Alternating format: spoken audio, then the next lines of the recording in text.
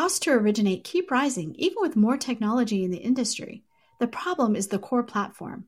A new LOS can re-architect the process around data, not humans moving paper files.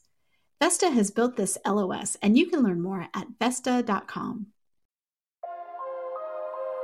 Welcome, everyone. Today, my guest is lead analyst Logan Mohtashami to talk about the jobs report, the Fed, inventory, and so much more.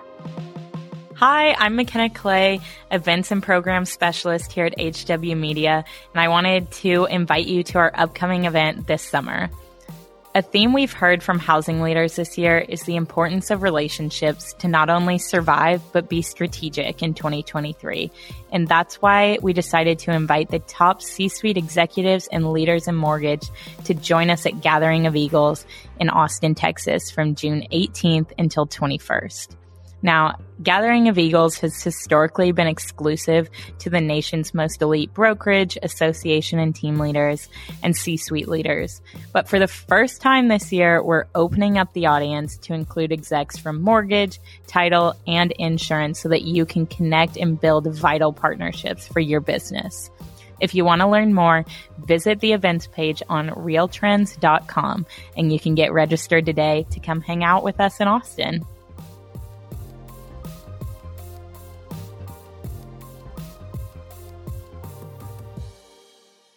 Logan, welcome back to the podcast. It is wonderful to be here, Sarah, because it's always Jobs Friday and all Jobs Fridays are wonderful. You know, it has been a whole jobs week. We've had so much going on this week. Okay, catch us up to speed on Jobs Friday. What's the headline for you there? The labor market's slowing down.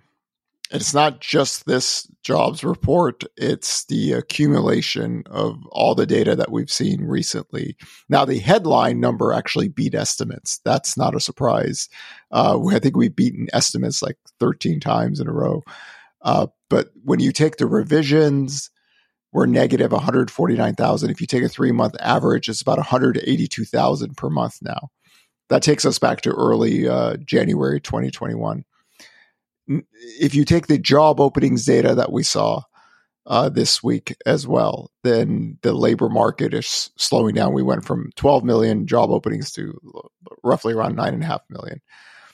With that context, the rate hikes, the banking crisis, everything, the job market is slowing down, running into a economy that has to deal with higher rates and a tightening of the labor market. So this is textbook 101 what the Federal Reserve wanted.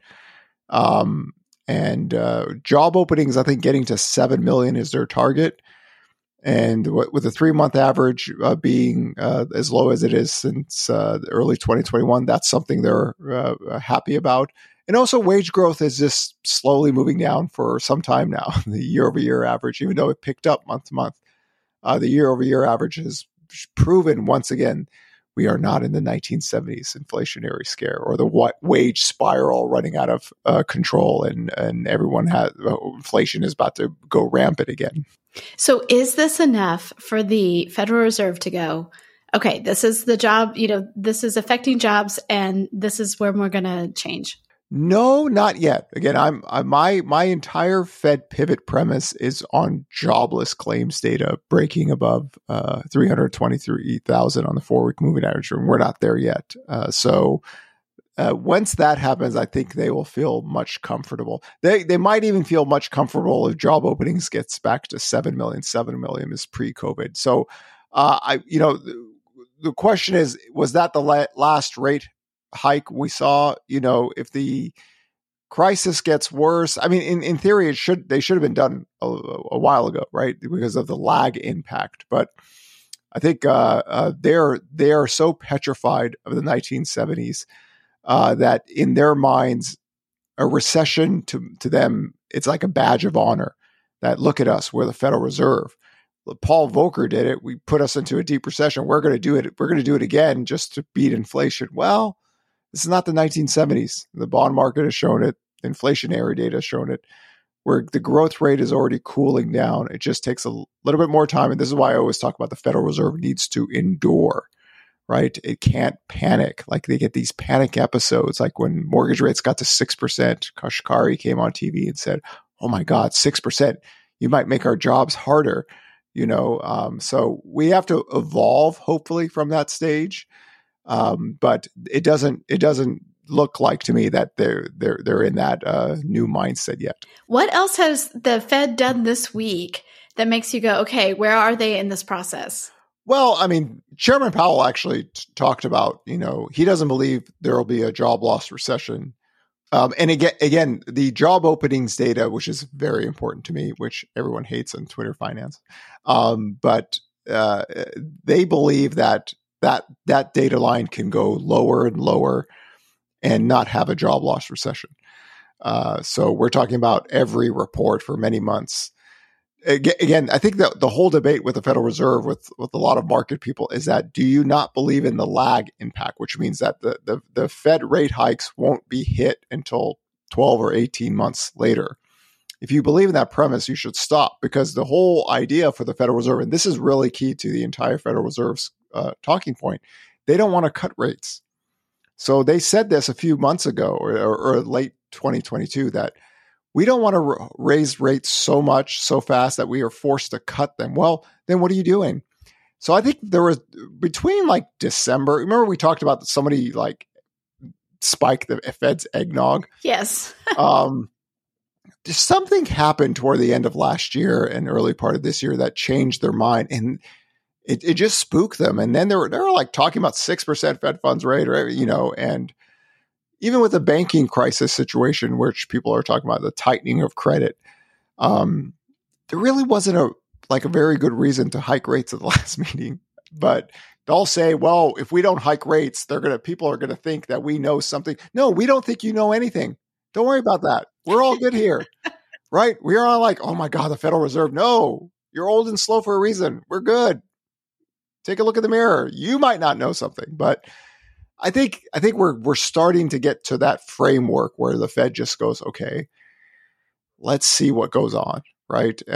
Clearly, it's changed since the banking crisis. There's no more, 6% Fed funds rate. We might need to go to 7%. We had some crazy people talk about 7% Fed funds rate, or we need 7 to 8% unemployment rates to defeat inflation. You have to endure with inflationary data. Because clearly wage spiral is not happening. We saw this in the data for 12 straight months, if people believe in reading. And clearly the shelter factor over the next 12 months is going to be much different. So this is where we're at. And we just, again, take it 1 week at a time. And that's why we do the tracker, so we could keep an eye on the labor data. And so far, jobless claims haven't broken yet. Well, and also, I mean, we're doing this in the midst of several bank failures. And I think you and I talked about this the other day, and you gave me a number of how many banks are in that list right now.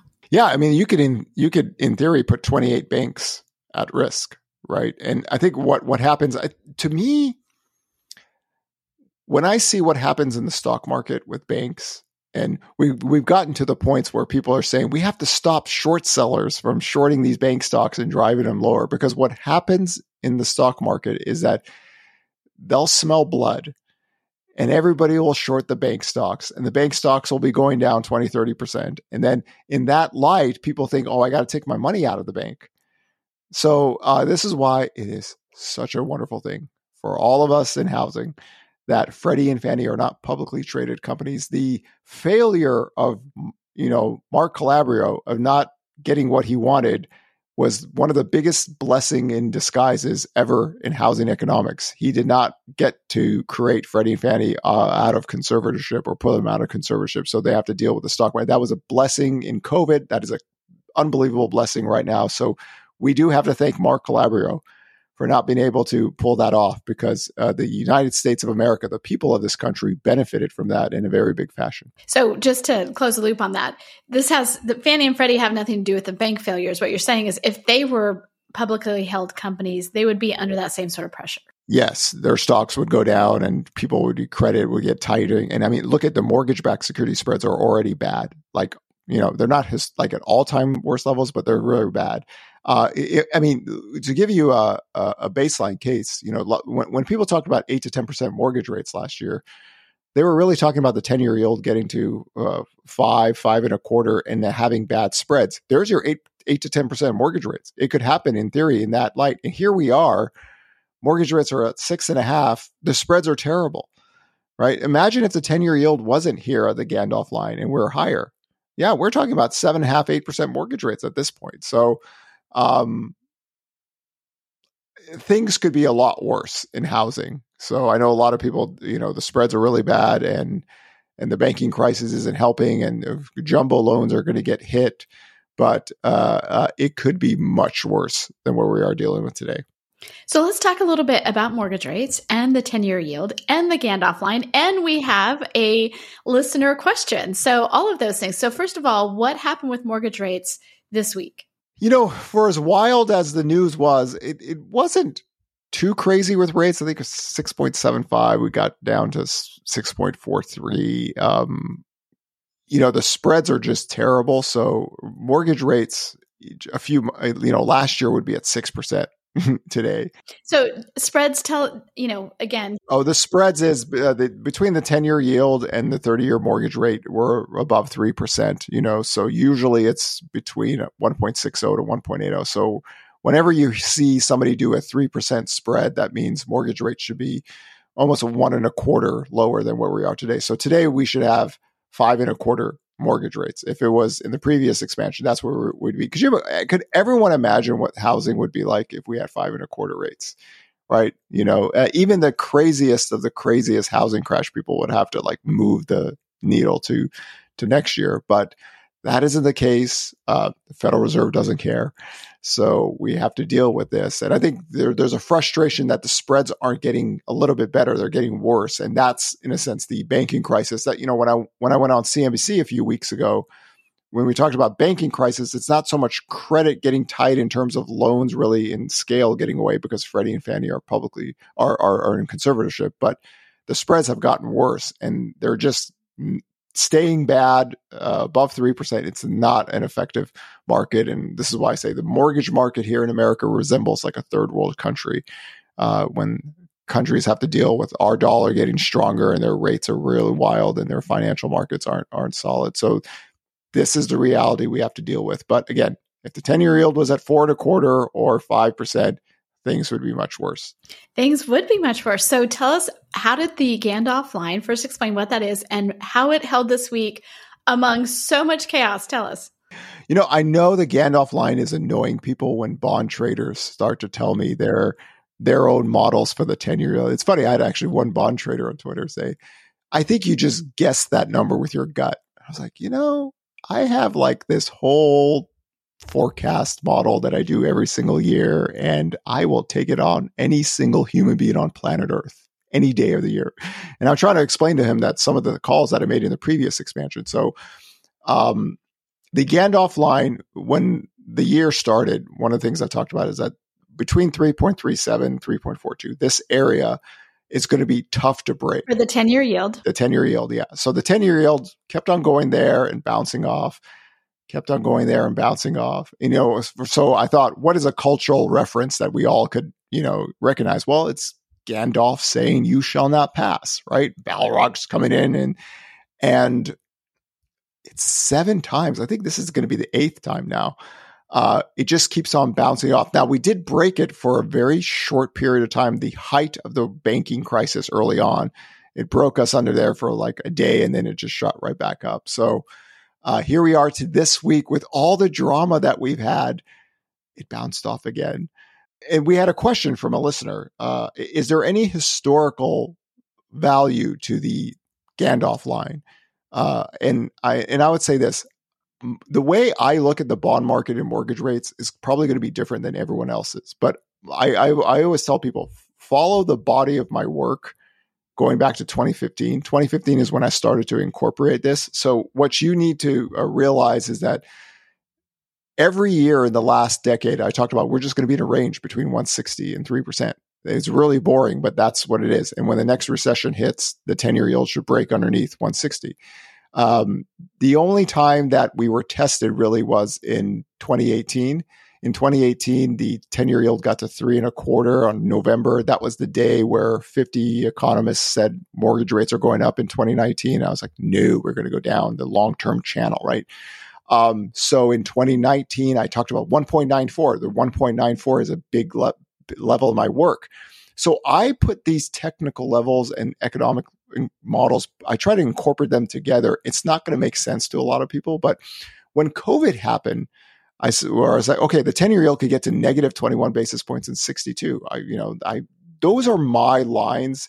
They're not so much, I would say, historical lines. I mean, if anybody looked at the chart, you could see that that line had possibly a chance to break. But for this year, if you look at the forecast I talked about, I don't think that level breaks or get below 3.21% until the labor market breaks. Breaking means jobless claims get to a certain level. So just sticking with my belief on the labor market incorporated that self into the Gandalf line. So it's not, if you don't hear about that level from anyone else, that's because everyone else has their own view on it, or they look at the charts differently. There's nothing wrong with that. It's just everybody has their own thing. This is mine for this year. If you go back to my previous predictions, I do these things very particular. Even in 2021, I said the 10-year yield between 62 basis points and 1.94, but the focus is we're going to create a range. Like we're going to have a good range between 1.33 and 1.60. Just harped on that over and over again. We got that in 2021. So how I look at it is not so much maybe in historical, it's just how I incorporate the 10-year yield mortgage rates and with the economic data. And it's crazy, who wants to predict bond market channels? That's like the craziest thing ever. But there's a lot more money in the bond market than in the stock market. So I think there's some frustration from people that have a lot of money in the bond market that, hey, listen, all these data lines are recessionary. The 10-year yield needs to go. Yes, it will. Just give it a little bit more time. The labor market breaks, it should break. And this is why one of the questions I give to market participants, now that we're in May and that channel for 2023 has held, do we believe that the 10-year yield will be north of 4.25 when the labor market breaks or under 3.21? Because a lot of the bearish cases for housing last year was in October that mortgage rates would get to 8 to 10%, the 10-year yield would get here. We wrote that article on October 27th, stating our thesis, our premise, why mortgage rates will fall or the 10-year yield will fall. And a lot of that on that day was based on the Fed's main recessionary indicator flagged itself on that day. And then we just go off from that. So I wouldn't say like a historical reference. It's just for me, that line meant a lot so much that many months ago I said, okay, this is going to be hard to break. And now that we've seen it, I'd have to go back in history to see have we ever had something this strong within a year of crazy. I mean, it's one thing if the market was boring and nothing was going on, but all hell is breaking out. This is a banking crisis, and it's held its ground. It has held its ground. I would like to have a programming note here. As always, when you say we wrote this article or we formulated this, you really mean you. Your basketball coach, I know it's always team, but I just want our listeners to know you write the articles. I edit them. I am not an economist nor a lead analyst. So this is your work, and I'm happy to be part of it. But Sarah, if you bring this up one more time, I'm going to keep bringing it up. We're going to do salsa dancing at the conferences, okay, in front of everyone. Okay, I can actually do salsa dancing, but listen, I am not part of writing these articles, so I just want that to be clear. I wish I could. Everything is a team. We, all of us, not one person, all of us put together. Well, this is why I keep bringing it up. Yes. Okay, so we had purchase apps this week, and we still need to celebrate the fact that we can say we are actually seeing a spring increase in inventory. Yeah, total active listings for the last few weeks have finally started to risen. That's positive. New listings data, even though it's trending at all-time lows, it's having its seasonal increase on a week-to-week basis. These are all good things. We don't have too many weeks left for the new listings data to grow, about like 8 weeks before it gets its seasonal decline. But it's a good thing that, I've always said that a seller is also a buyer.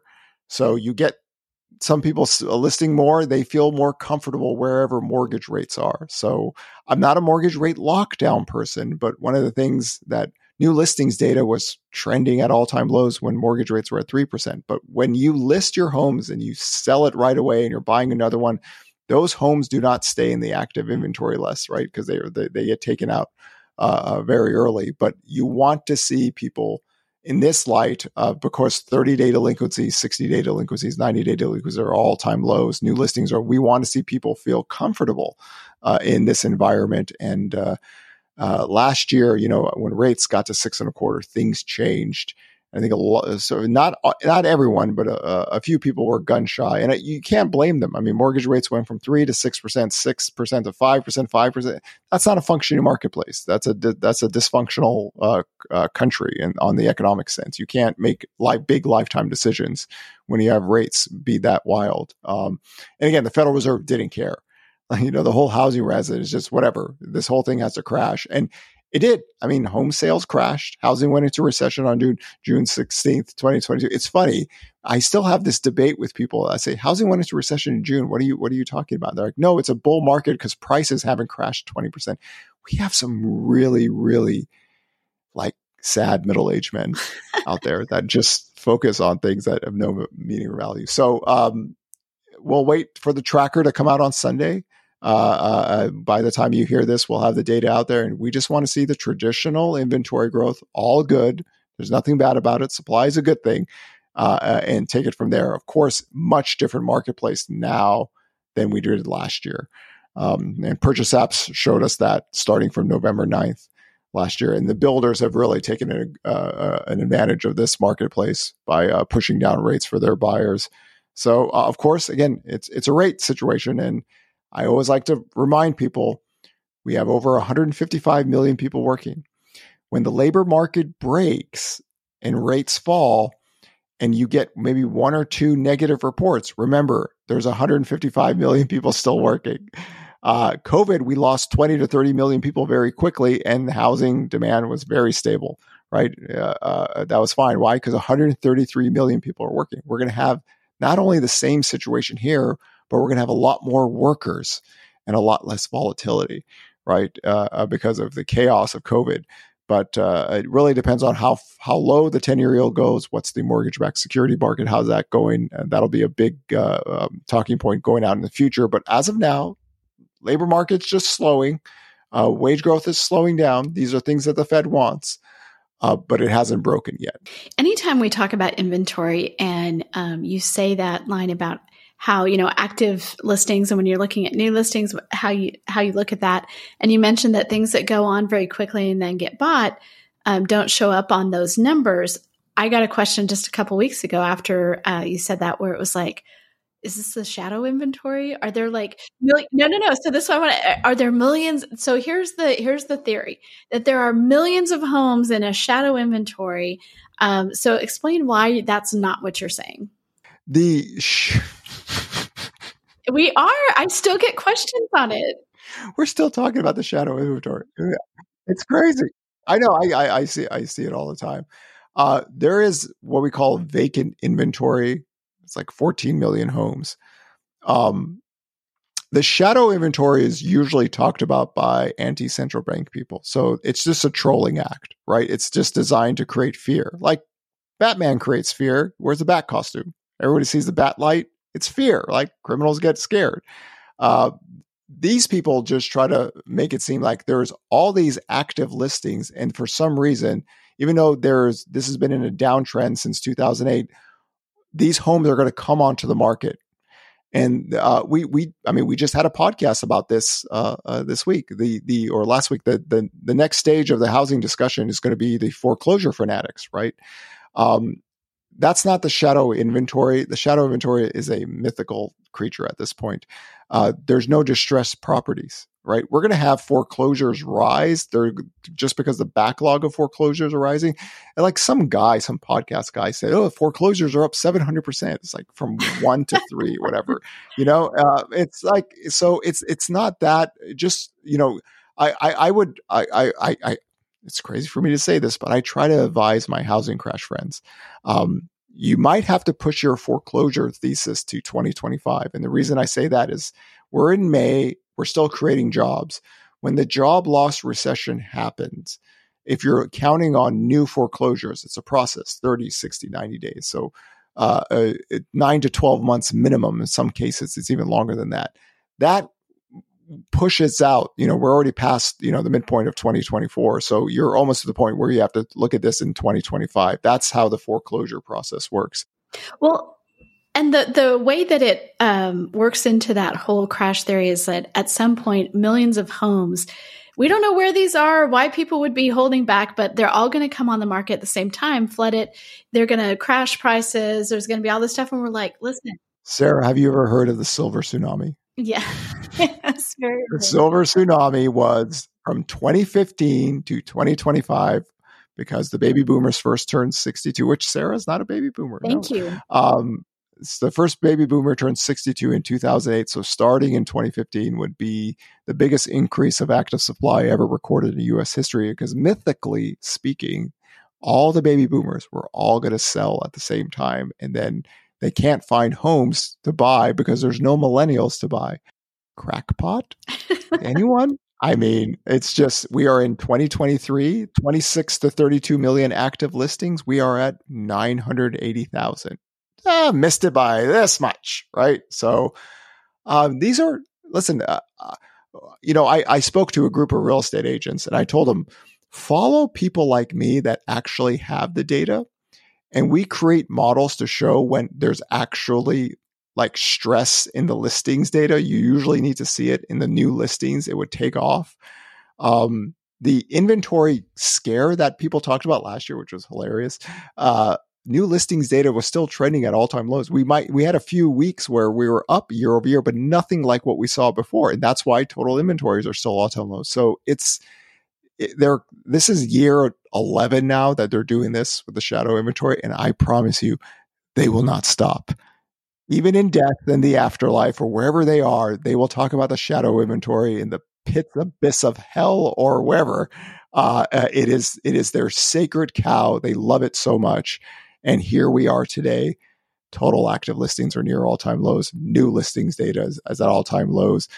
30, 60, 90-day delinquencies are near all-time lows. Everything they promised us hasn't happened. And I promise you they won't change either. Well, and listen, if someone's out there sitting on all this shadow inventory, go ahead and release some of it. We need, if we had 1 million more homes on the market, that would just juice the spring and summer home buying season. We'd be so happy. Oh my, listen, I'm going to throw a party when I get, back to the 4-decade average of active listings, because I believe choices are a good thing. And sellers are traditional buyers. That means, they're good to go. Right. But we just had the biggest crash in sales in 1 year and total active listings are near all-time lows. So my job is to try to explain how inventory channels work. And for me and my work, it's really based on credit channels, 30-year fixed mortgages. Lending is back to its boring roots. So it's not as exciting as people make it out to be. And the whole sell to be homeless things, I don't know who convinced these people. I mean, you got to, whoever that is, give that person a prize that this was ever actually a thing, that people were going to rush to the market and sell and they're going to be homeless. And I think when we talk about just general inventory, that's why the builder stocks are doing well. Right. The builders have capitalized on this situation. They realize, wow, we don't have that much competition and we could really force mortgage rates down and it'll make our product more valuable because you're buying something new, but the rate of like this. And traditionally speaking, new home buyers are older and make more money. So plus for them. But the whole concept of how inventory works in this country has never been good. And it really started in 2018. After what I saw in 2018, when rates went up to 5% and home sales went from 5.72 million to 4.94 million. Everyone was screaming, the bubble crash is happening. I was like, inventory is not even growing year over year. What's wrong with you people? I was like, they don't read. And when it finally happens, when we actually have a home sales crash, back then purchase application data wasn't hardly negative. But when that happens, they're going to scream inventory. And it's just not the case because credit channels are much different. And we don't believe in the concept of people selling their homes to be homeless. I mean, if you have kids, you're probably going to lose your kids. The police would probably take your kids from you. I mean, it's just basic common sense. And some of the things to watch for, I follow a lot of accounts, right? Even some very well-known accounts and some accounts with a lot of people. And here are the kind of things they say, like, this is the beginning of it. Sarah, it has been beginning of it since 2012. I know. It's crazy. And trust me, I know. So let me put in a plug for you are speaking at Gathering of Eagles, which is Real Trends has been putting on this event for over 30 years. It's going to be June 18th through the 21st at Omni Barton Creek in Austin. You're going to be giving a great talk.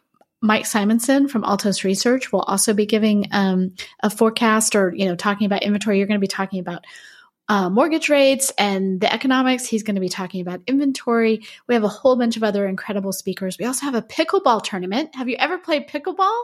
No, and I never will. There's a pickleball bubble going on right now. Okay. So this will fade in time. Okay. I'm going to play. Come on. Don't be that old man. Like, get off my pickleball lawn. I'm a basketball player. So play basketball and football. We could go, but pickleball, no. Okay. But people are really excited about. I'm sure they are. That's what every bubble is. Everyone is really excited by pickleball. So it's just a bubble. You run the numbers out here. It's like all of a sudden everyone's playing pickleball. So. Okay. So you're missing the point. So we want people to come to Gathering of Eagles in June. Hear Logan, hear Mike, and hear just some incredible people. And you can find all of that at realtrends.com. But Logan, thanks for being on and giving us your insight as always. Pleasure as always, Sarah. And we're going to be salsa dancing now because you talk too much about I and we, and no, it's going to be we. That's my punishment, huh? Okay. Yeah. I think that's the audience's punishment, but we'll see. Thanks so much.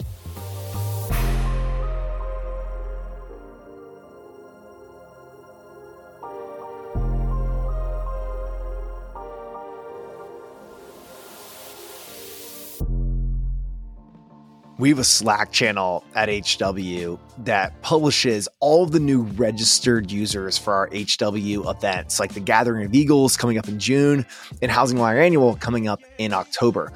I was just scrolling through the Gathering of Eagles feed on Slack, and wow, I am blown away with the quality of the attendees. Leaders from Keller Williams, Better Homes and Gardens, EXP, Compass, Hannah Holdings, Remax and Home Services, and incredible ecosystem partners like Zillow, Austin Board of Realtors, New Western Acquisitions, UWM, and Bright MLS, just to name a few. If you aren't familiar with GOE, this is our real estate brokerage event for the most elite brokers, teams, MLS execs, and state and local association of realtors leaders. June 18th through 21st in Austin, Texas at the amazing Omni Barton Creek Resort. Visit the events tab on realtrends.com or housingwire.com to register.